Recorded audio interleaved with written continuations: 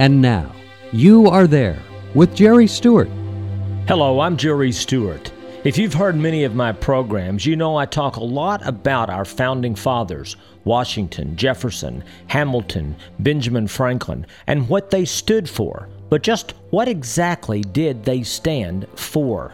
Well, regarding character, George Washington said, "I hope I shall possess firmness and virtue enough to maintain what I consider the most enviable of all titles, the character of an honest man." Think about it.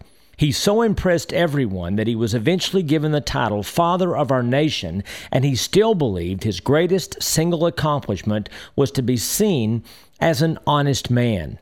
And regarding reputation, he said, "Associate with men of good quality if you esteem your own reputation, for it is better to be alone than in bad company." Regarding attitude, Thomas Jefferson had some ideas which may sound familiar. He said, "Never put off until tomorrow what you can do today. Never trouble another with what you can do yourself. Never spend your money before you have it. Never buy what you do not want, even if it's cheap. Take things always by their smooth handle." And here's a good one. "When you're angry, count to 10 before you speak.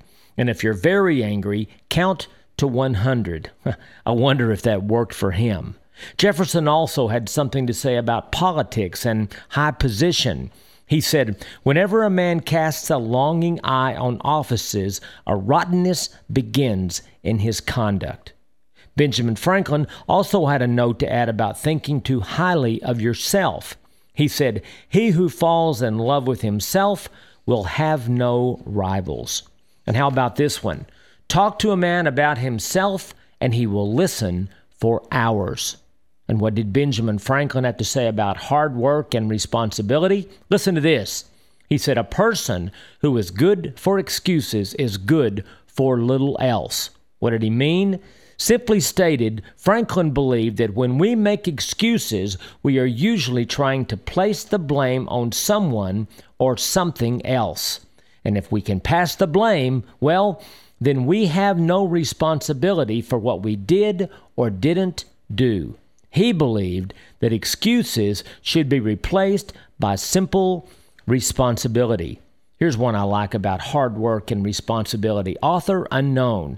He said, "The man who is waiting for something to turn up might do well to start with his own shirt sleeves." So let's see.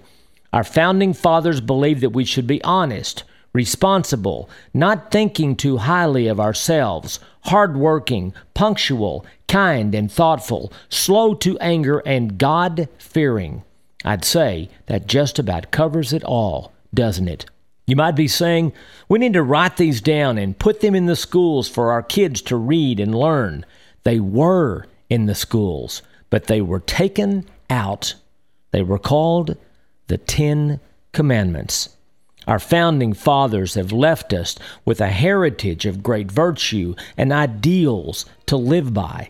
It is now our responsibility to keep this heritage going. I'm Jerry Stewart.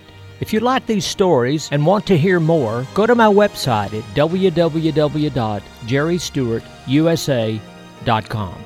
See you next time.